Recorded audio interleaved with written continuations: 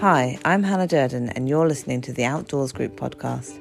This podcast is a call to arms to get children and young people outside again.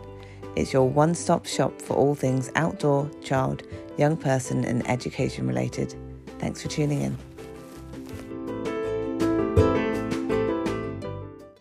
Today I'm very happy to be sitting down with Craig Vincent, our Head of Teaching and Learning at the Outdoor School. He's joined to talk to me about our unique outdoor curriculum that we use and exactly how it works in practice. Our model for education is one that is constructivist, experiential and uses project-based learning as the model of delivery. I'm hoping, Craig, that you're going to help us unpack what that means in practice and give us some insight as to why it works. So thanks for coming in today. Thanks for having me. So let's jump into the deep end and address some of those terms I just mentioned. So what do we mean when we're talking about a constructivist approach to education? Like in layman's terms, what is constructivism? So trying to keep it as simple as I can, and if I drift into too much theory, you can just stop me.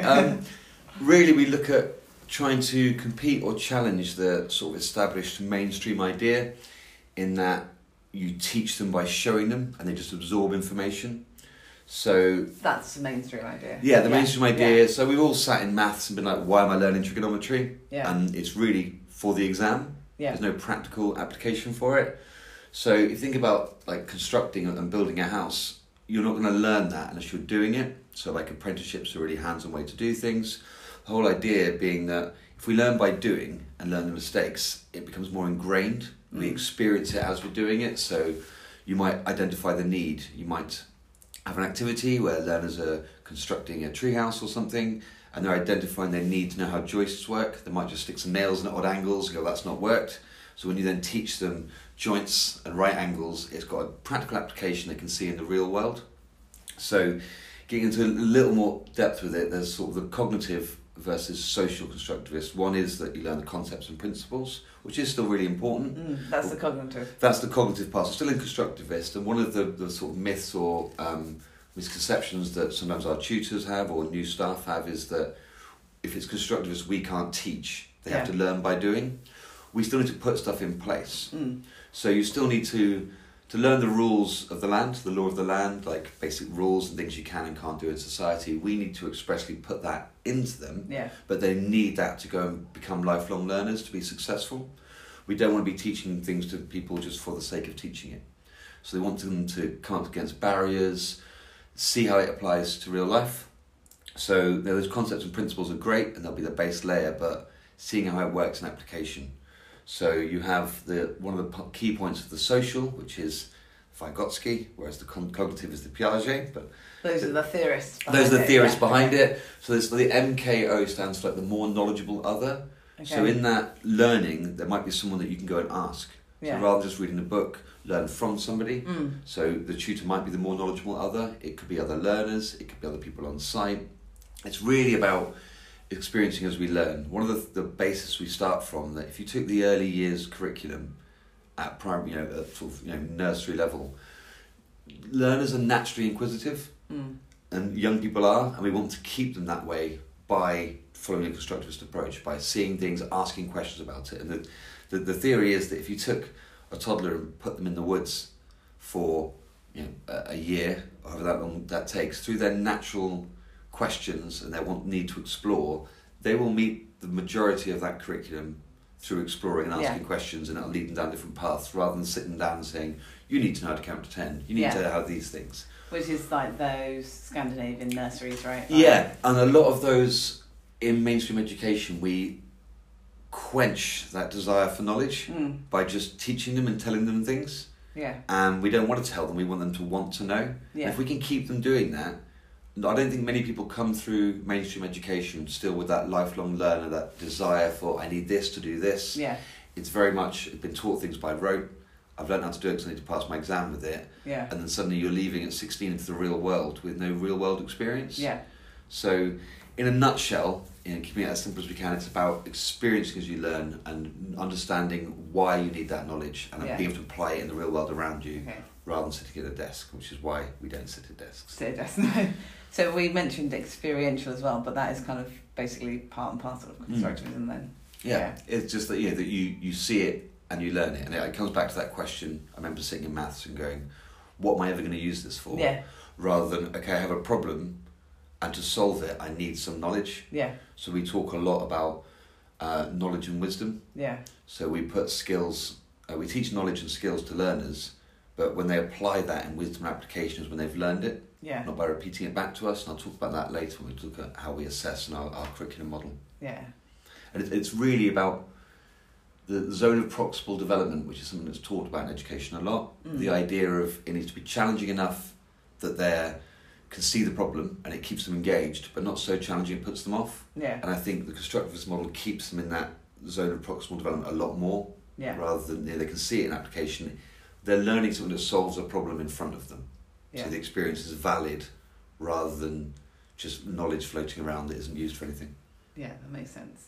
I mean, we've done another whole podcast on project-based learning, but how does the constructivism kind of lend itself to the project-based kind of element of things? It's the idea that sort of following this cycle of a project, they start with a problem or start with a solution, but you have this wheel that you follow around that keeps going and almost expands out, covering more knowledge. So just the headings we use for that, a starting point might be a driving question. How are we going to do this? Yeah. And rather than telling them, say you're building a treehouse. Yeah. You've given them some tools and said, build this.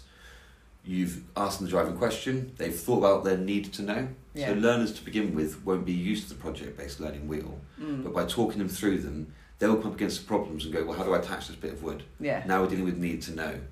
We might go to the next section of significant content. Yeah. So what is the wealth of things we need to know? What are the key information we need? They might have a public presentation as the next phase, when they share that with other learners. Yeah. Teaching and reteaching. Might have some reflection and revision, so what did work and what didn't work. Yeah. Going through to the in-depth knowledge and inquiry, 21st century skills, student voice, and then back to another driving question. Okay. Now, learners might not meet all the components of that to begin with, but when they've got that skill set, they're kind of ready for anything. Yeah. We want to teach them to come up against a problem in life and have a skill set, a metacognitive process to deal with that problem that isn't find the information that I've been taught.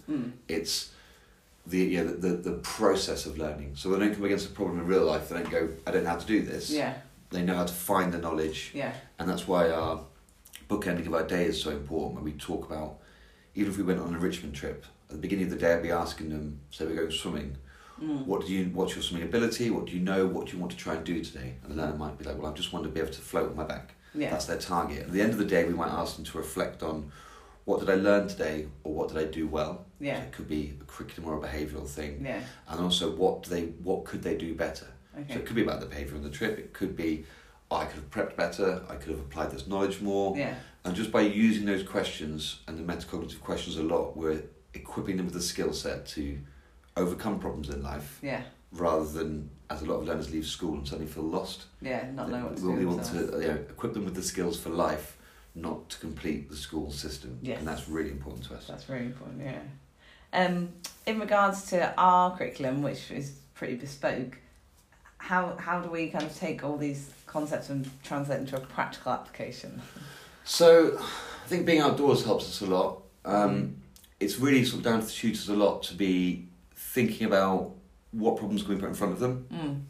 How can we to put it into the practical experiences. So a good example of that, come back to the house building, if we have said, we'll put these skills and knowledge in, we're going to teach how to use a hammer and nail to do these things, we would plan our curriculum around, now they've seen those skills and we've seen them use those skills and knowledge under our guidance, what problems can we put in the way in a controlled environment that test how well they turn them into wisdom and application. Yeah. So we put the learners working with different learners, different groups a lot. We'll use enrichment to draw out those learning and assess how well it's gone in. Yeah. So you might be talking about sharing and turn taking a lot and say, right, we're going to a trip to, well, there's going to be a zip line. Yeah. Rather than putting in our teaching here, can we sit back and observe? And see how well they do. So a lot of the team communication is really, really important. We plan, something comes into our curriculum a little bit, but we plan on a termly basis with a topic. And that topic could be anything. So someone might do a topic loosely based on opposites. Now in that you can have lots of different projects. There could be a project based on hot and cold, binary numbers, strong and weak for like bridge building activities. Yeah. But that means when we've got to the end of a term, we can review the projects and learning that came out of that topic and pick an appropriate topic to assess the skills and knowledge that have gone in previously, but work on different curriculum areas that haven't been focused on yet. We use a lot of tool-based learning, because we're outdoors all the time. So we're very much not into worksheets and things like that.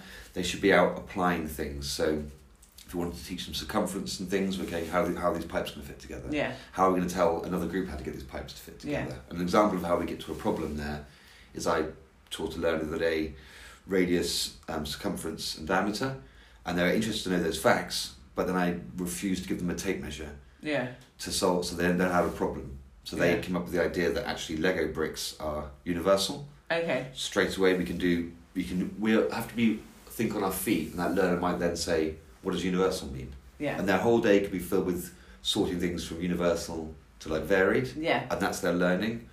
Or they then decide that a Lego brick on its end is our universal measurement. Yeah. This pipe is 2.5 Lego bricks in diameter. And then straight away how can I use Lego bricks to measure around the outside for circumference? So they went away and got a long piece of grass, and now they marked on it and then measured the Lego bricks. That's so clever.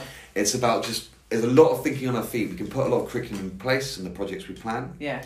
But it is very much learner-led. Yeah. So if they are saying, actually, I don't want to do what you've given me today, but I'm going to stick into our EFL headings and go to do some data gathering, but on something else, we don't fight that and say, no, you have to do this. We don't have lesson objectives, or the whole point is we're putting this activity in front of you. What learning can you show, and what skills and knowledge do you need?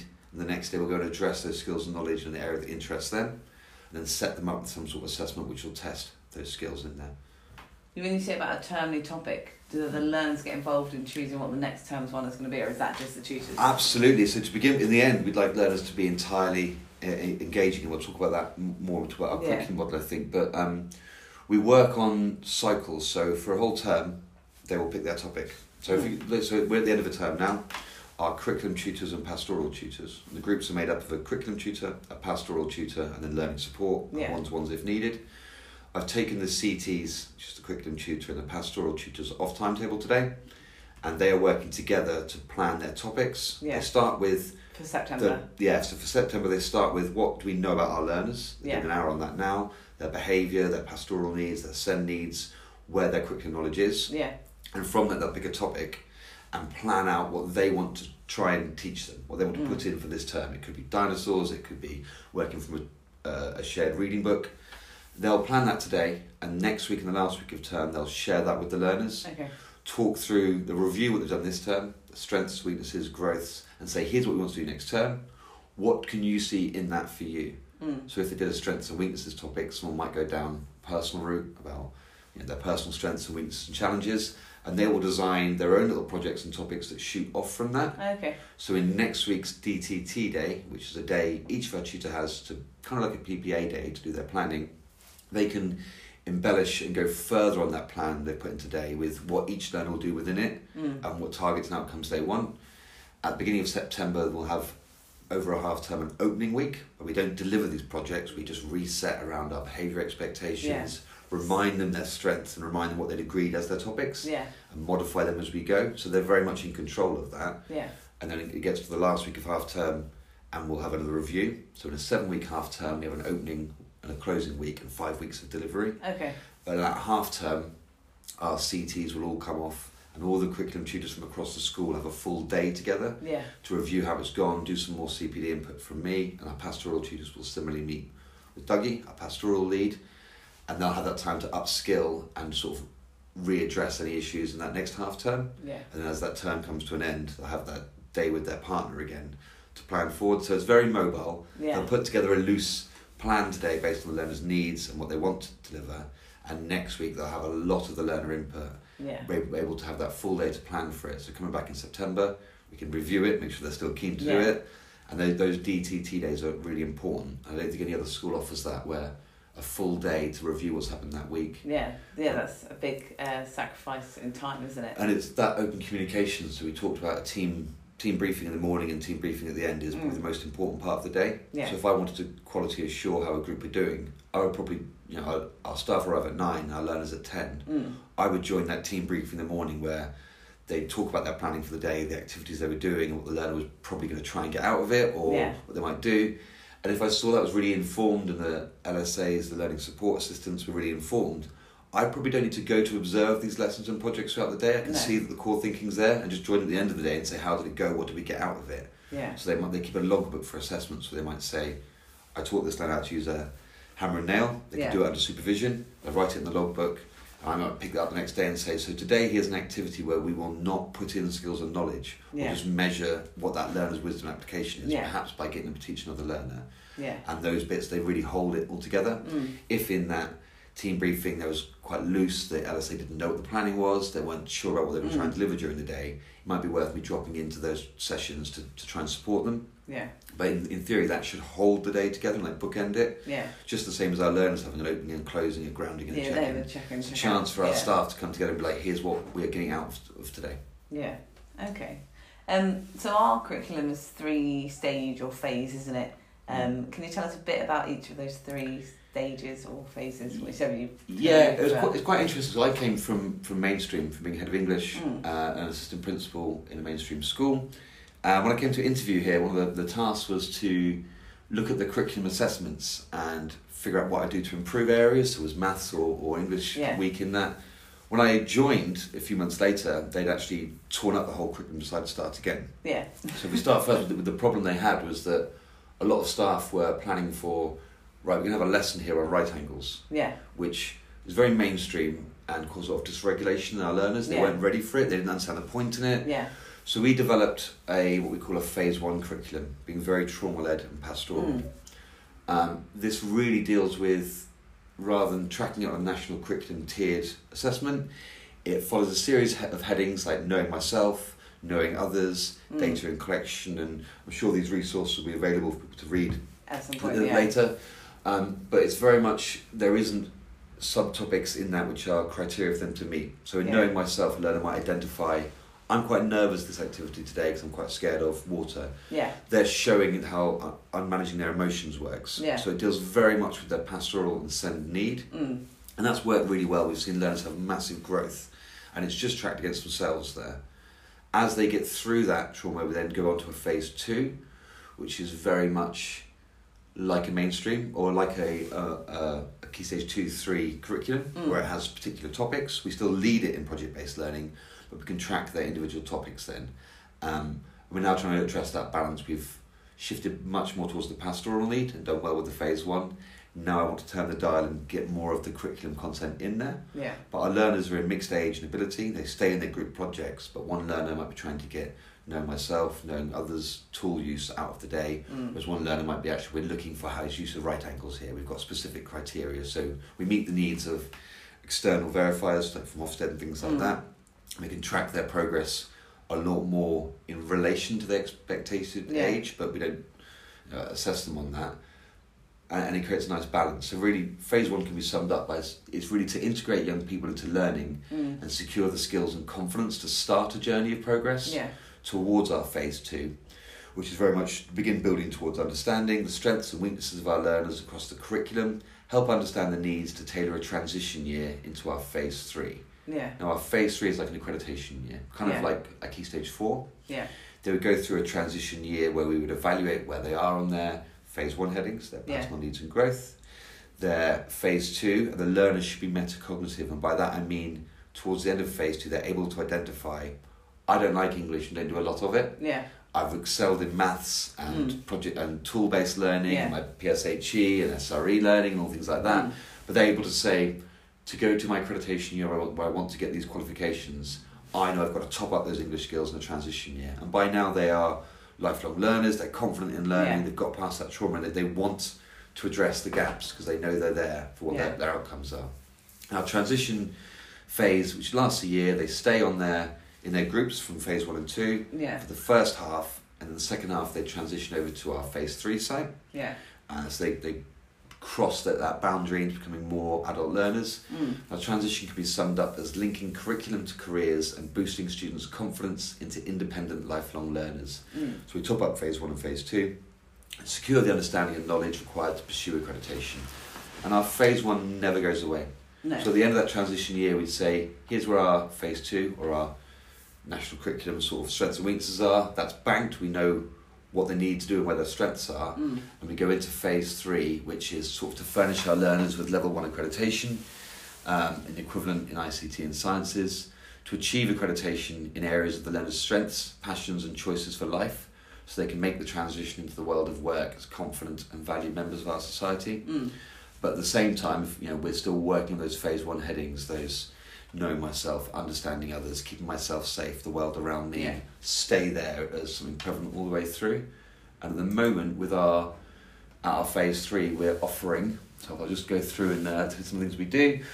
All of the learners will do sort of Edexcel functional skills. I was about to say, because if you're offering education at Key Stage 3, you've got to do some kind of English and maths. And we need to get that accreditation with them. So as they go into the phase 3, they'll get their level 1 in functional skills, maths and English, and do some ASDAN certificate of personal effectiveness, which very much is their learning skills. They'll do forest skills level 1. We also offer all of the learners ASDANs in Foodwise, Expressive Arts, Gardening, PSHE, Careers and Science. And we'll draw out from which ones of those they want to do based on their phase 2 knowledge. And then we'll offer a range of optionally internally accredited courses. And this will vary. A learner might identify, I want to do a bike mechanics course. I very much, as a school member, being passionate about English. And some courses I want to do less maths and more English. But there is the 5A to C thing. You must be moderately good at everything. Which I feel personally is why we're not going to create genius and people who are exceptional in their field if we keep... someone that's great at drama or music should predominantly do drama and music while having the basics in others, rather than saying, okay, you're up to your C grade ability in music, we're going to stop doing that now. Now to drag your other scores up. To work the other bits. So at the moment, the optionally ones we offer are animal care, environmental studies, computing, land-based sector, personal finance, sports and fitness, and more will be offered based on learners' need and desires. We do... work experience during this phase. So I had a learner that's recently went and worked at a bike shop and he's like building bikes and started to pick out their career path so they don't leave school going, great, I've got my 5A to C's. Now what do I do? Who am I and what am I doing and where do I want to go? And I feel when we get there, and in our grand scheme of things, when we take over the world with this, our learners at 16 will be leaving us better equipped to go and pursue valid and fulfilling lives than learners who have been dragged unwillingly through the A to C, A to C system, which does work for some learners. It worked for me, but for the greater mass of young people, we think this is a better and stronger way to go. Yeah, absolutely. I'm just going to jump back to the second phase, because earlier you were saying about not being a fan of worksheets, which I understand. But and I can see how it's easy to do like practical applications of maths. But in terms of literally reading and writing, like obviously you do need to be able to read and write. How do you guys kind of address that? Yeah, it's something that you need to champion, and wherever you work in education, if Ofsted come to see, it's like, where's your literacy? And then where's your numeracy are key parts. So, and as an ex-English teacher, it's something that I definitely want to champion. Close to your heart. So we want people to enjoy reading. So we actually employ lead literacy and numeracy intervention staff who move around the sites. We track their literacy and numeracy termly. So we use lots of accelerated reader and things like that to get their reading age and numeracy age, and then we have specific intervention to move that forward. And the idea being they might have some core intervention, and by core intervention we mean maths and English.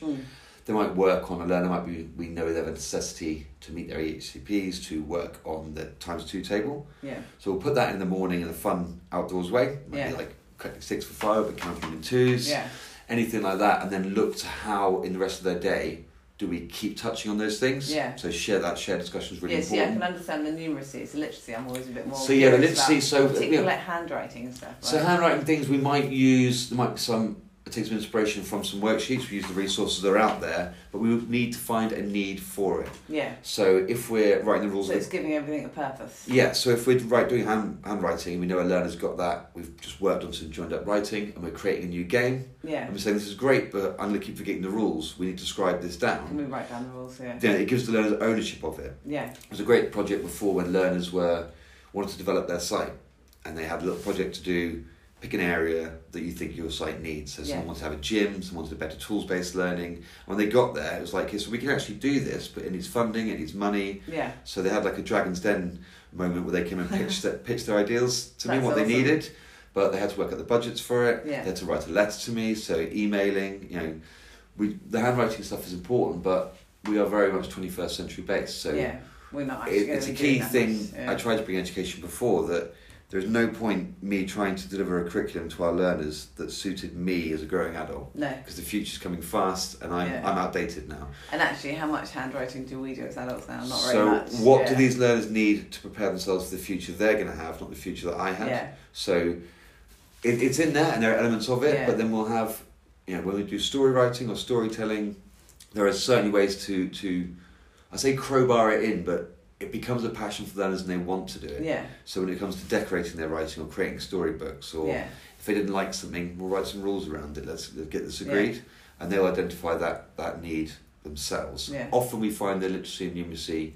is a weaker point, particularly for the learners we work with. But as they work through phase 2 and start identifying real world applications for it, they're like, actually, I don't want to work on my spelling more. So we had learners that moved from our phase 2 to our phase 3 that were saying, I want to do these courses. And without too much prompting from us, we're like, I know I'm going to have to do a lot more maths than I've previously done to get myself there to be able to do it. So now they're looking to do those opportunities because they see it as a barrier to where they want to get. So it's not necessarily that they love maths all of a sudden, it's just that they go, actually, I know I need this. This is the path you've laid out for me. Yeah. One of my problems and barriers is my communication skills. Yeah. So please give me the input I need. Whereas, sitting in a school and saying, today we're going to be writing to persuade. Yeah. I enjoyed English as a learner. Lots of our learners will be put off by that. Yeah. But if it's, okay, you want X amount of money to put build an outdoors gym at the school, how are you going to get that? Well, I'll get Craig and the director to give us some money. Well, how are you going to persuade them? How do I persuade? Show me. So if they're asking and they want it, it's a lot easier to deliver. Yeah. And that's where we need to look at our skill sets as staff, and we'll pass information and say, this learner's now seeking expertise in this area. Yeah. And if they're near that transition phase, they'll be having tutors with specific skills. If not, we'll do lots of sharing informations, and our 2 intervention staff can move between sites and say, I will do some specific work there. Yeah. And like I referenced earlier, we're predominantly trying to meet EHCPs. We work with children with specific learning needs, but we want to have a broad and rich curriculum as well. Yeah. So our phase 1, all the time we target these needs through little interventions and specific things, but we're trying to get them a breadth and width of their learning as well. That was a nice segue that you set up for me there, because you mentioned right at the beginning of the 3 phases that our first phase is trauma-led. What does that actually mean? Because obviously lots of...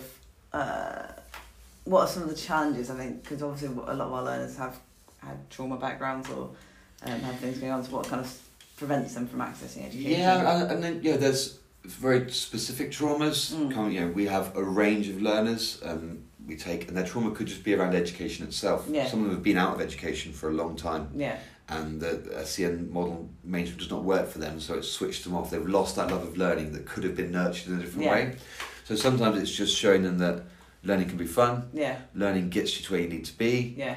And it's about teasing out that beginning for them. So that's where our phase 1 really works for them, when it's go and play, learn through play, and they will naturally rekindle and find that, well, I need to know this to do this, or we need rules to do this, and they'll find themselves walking themselves into a desire for more knowledge.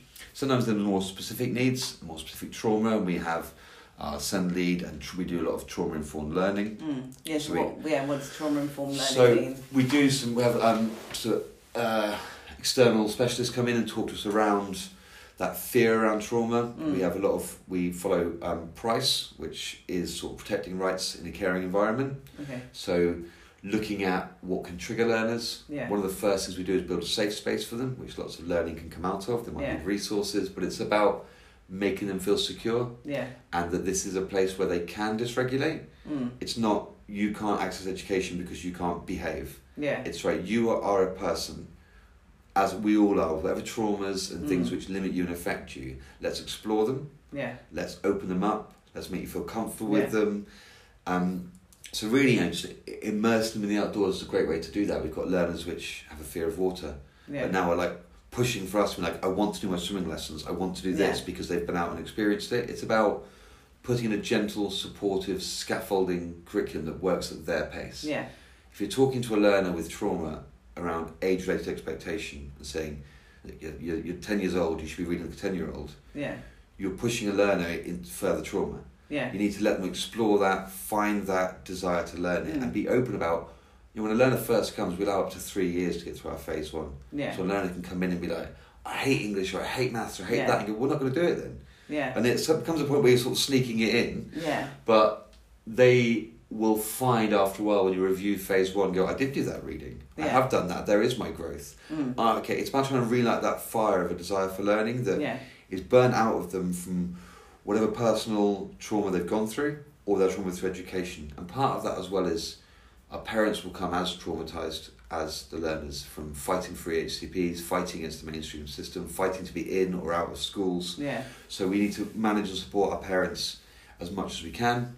Have a really strong team for reaching out, so our pastoral tutors and our SEND leads will be communicating home all the time. Yeah. And one of the biggest things for us is having parents that, after a term of being here, they talk about, we've had comments like, I've got my son back on there. Yeah. They've just a different person entirely.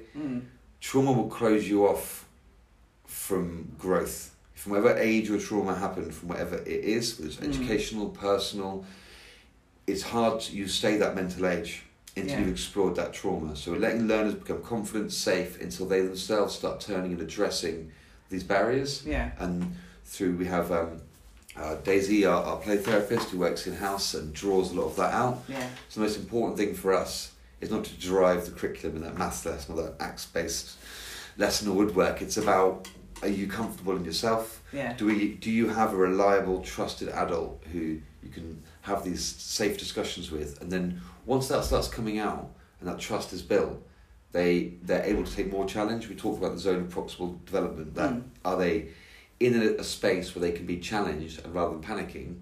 So it's about getting them there. Yeah. It's about exploring that trauma with them, working with them so they can say, okay, you put a problem in front of me, I'm okay with that, let's solve it. And that takes time. So new learners coming in will build a safe space, learn predominantly about knowing themselves and knowing others. So the first target is, can you contribute to a check-in? Yeah. Can you come in the morning, ground yourself, and find out what grounds you and what doesn't, and talk about, I feel this today. Yeah. So with our staff and our learners, have some circle time in the morning, and we might say, start as simple with, how are you in your body and how are you in your mind? Yeah. And the staff might model that, say, I'm really tired today, so I need people to be a bit careful around me. And then the learners start seeing that that's human and that's okay to admit that fault and weakness. And not everyone's saying, I'm great today, I've had a great day. Yeah, we're really open and honest about that. And then we go, okay, so what can we do today? If we can get by the end of the day that you feel better in your body or mind, that's a win for us. Yeah. And celebrating the wins as much as they can, so they can say, the pressure is off, until they want to put pressure on themselves. Yeah. And that's the key thing, whereas, particularly in mainstream, it'll be, you need to be here. You need to be at this point. You need to be in today. Yeah. It's about, what does that learner need to start this journey to becoming a lifelong learner and being a valid and happy person in their life. Yeah. And that starts small, and it starts with our really getting to know our learners well, building those relationships. And that's all we're interested in to begin with, and you find the learners start to lead you into the learning more. Yeah. They start to get, I'm bored with this, I want to go on to do this. Yeah. It's about nurturing them to take the steps themselves.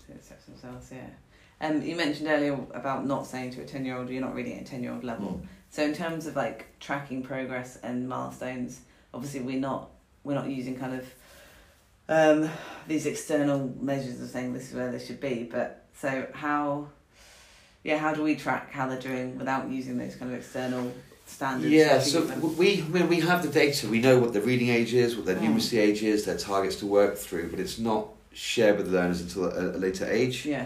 It's very much, a good way to sum it up is, we shouldn't, particularly on our phase 1 learners, it shouldn't feel like a school. Yeah. It should feel like, I talk about that nursery, like play school is, that play and learn through that.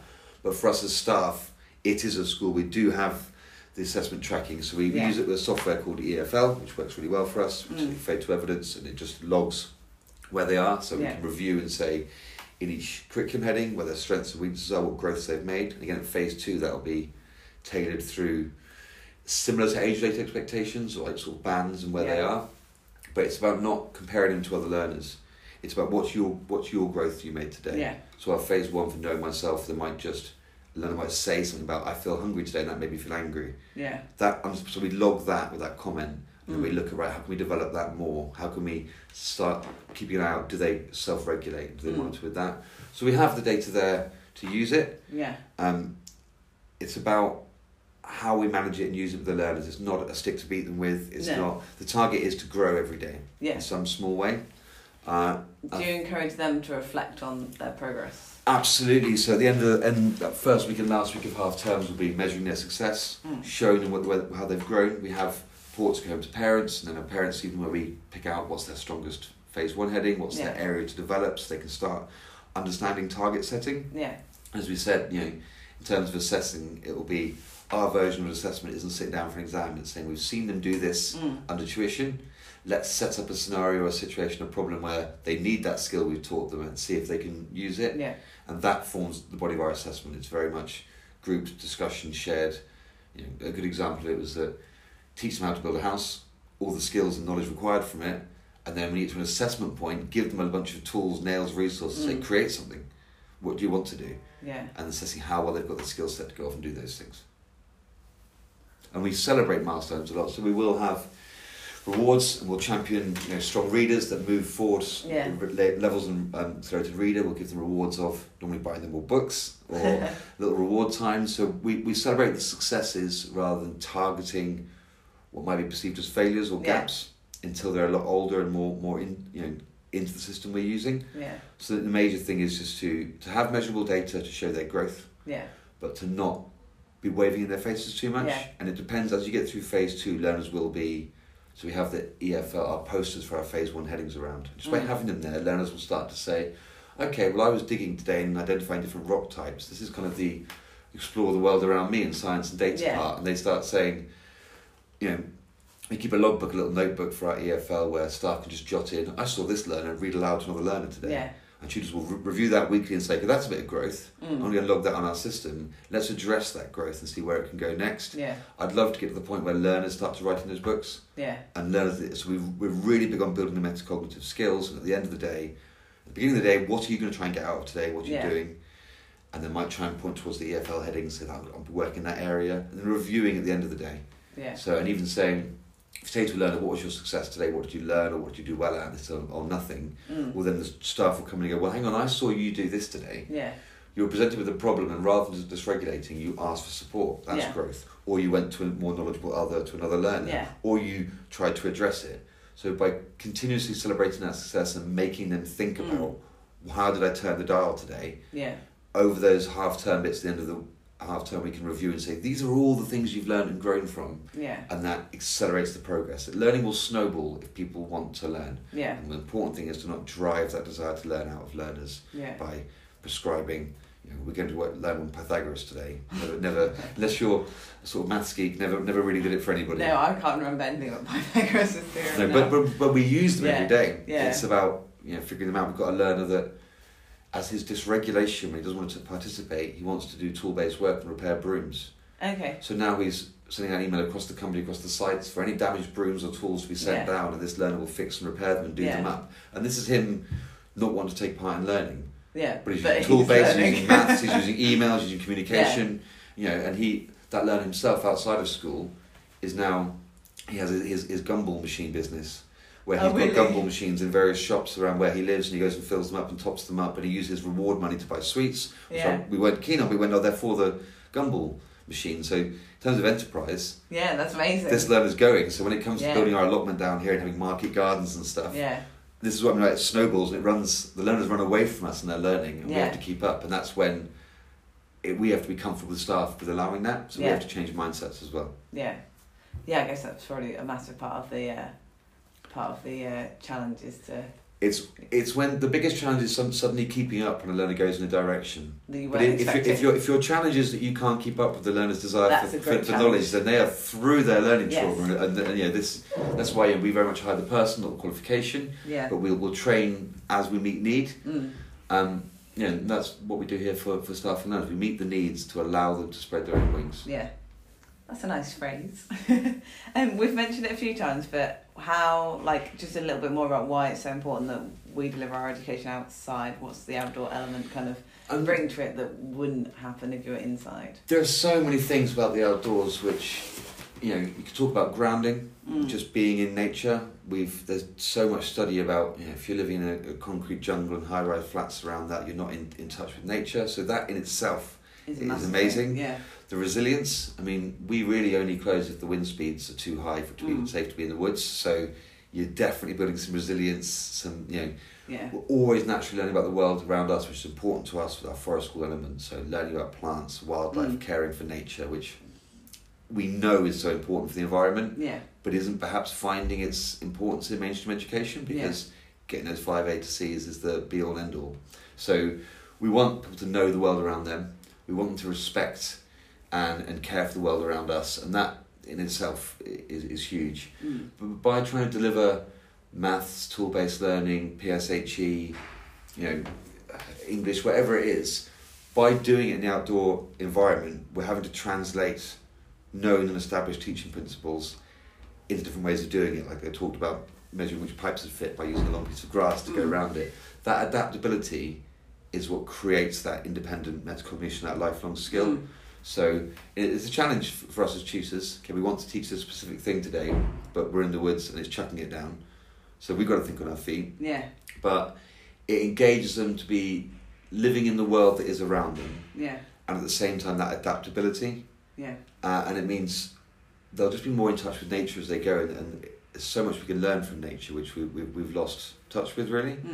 So that's really our main thinking behind it. And I've always said my favourite thing about education or teaching was that you never know what's going to happen in a day with young people. And then my least favourite thing was you never know what's going to happen in a day with young people.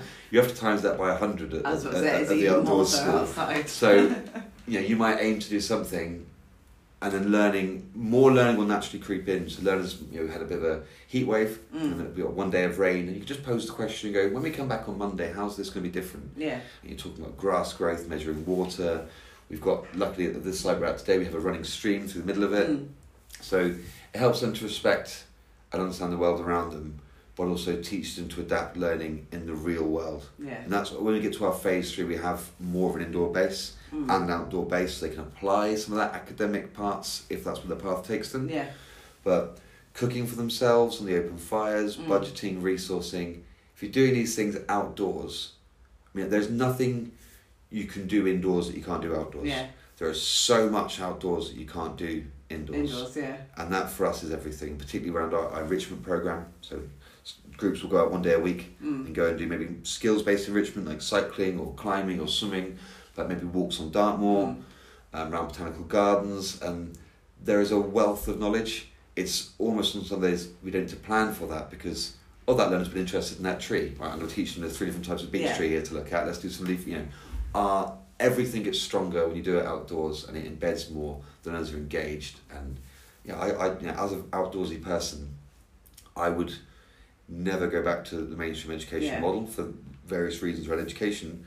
But the more time I can spend outdoors, the better, and I think it's just a healthy way for our learners to engage in the world around them. Awesome. I know you're super busy. Is there anything else about the curriculum in particular you wanted to tell us today before we finish, or do you think we've covered it all? I think I've probably covered quite a lot there today. I think, just a bit more on the enrichment, that one of our tutors kind of hit on the head that all the skills and knowledge we put in during the week, the enrichment day when they go out to do things is where we see it being applied in the real world. When we were out the other day and you're engaging with the public. Yeah. There's trips when we've gone to the world food markets and then cooked different recipes for the week. We've got the train in. Yeah. It's a chance to say, go out to the real world under our safe guidance and show us how you interact with it. Yeah. And so much more comes out of it. You can sit back and draw out the learning that's happened at the same time as doing things like taking a disadvantaged learner who's never owned a bike before, mountain biking. And, within a day they've learned to ride a bike. And watching that is hugely rewarding. Yeah. And then they're just, really banking on those trips. And we want to grow our enrichment more. We want to go more sort of camping trips, getting out in the world. That in touch with nature, which the world is losing, is what we do, and it's why I'd never go back to what I did before. Yeah, awesome. Thanks so much for your time today, Craig. Good. I'm just going to ask everyone. Well, there's only you here, but I have been asking everyone these 3 questions to finish. And we mentioned this earlier, but how do you relax? I think that's something I'm really having to work on, because I think enjoying this job so much, it becomes a bit of a 24/7 thing for me. Live, breathe, sleep the outdoors. Yeah, really, really do. But I like the outdoors as well. So I climb, I swim, try and keep fit and healthy. Going out walking a lot. Those are the main things for me. It's taking that physical activity and using that to ground myself. And I've learned so much about myself and my needs through helping meet the needs of these young people. So I like to read, I like to get out and climb and cycle. Because I'm very much an outdoorsy person. So, but then the odd Sunday where it's just coffee and books in bed all day and doing nothing. But really as much sport as I can get into. As much sport as you can. And talking about books, what are you reading right now? At the moment I'm reading a book by Nick Harkaway called The Gone Away World. Okay. I'm into a lot of fiction, sort of quite escapist, a lot of Terry Pratchett, sort of inspired, stuff like that. Oh, nice. So that's a book I'm really enjoying at the moment. I'd recommend that to anybody. Okay, awesome. And anything you're listening to, music or podcast? Music podcast, at the moment I listen to, there's a podcast called Tailenders, which is about cricket, which being, that Ash is on at the moment is holding a lot of my attention. Okay. Musically I'm quite eclectic, so a bit of whatever comes my way just to help me ground myself. Yeah, that's fair enough. And finally, why is being outdoors important to you? I think for me, growing up on a farm and then going into education and feeling quite trapped indoors, it's, like I said with the learning, it's that grounding experience, it's learning about the world around me, it's being immersed in the part of the world that I want us to reclaim, and learning so much from it. I think that's it for me. It gives me space to breathe, and particularly as quite a hyperactive person, that space to move is really, really important. If I had a whole cupboard wardrobe full of suits and ties for my last job, which I've never been happy of throwing them away. And it's kind of like the noose is off when we're outdoors. Yeah, it's kind of like being let off the leash, so it's important for me. Yeah, absolutely. Awesome. Thanks so much for your time today, Craig. Thank you.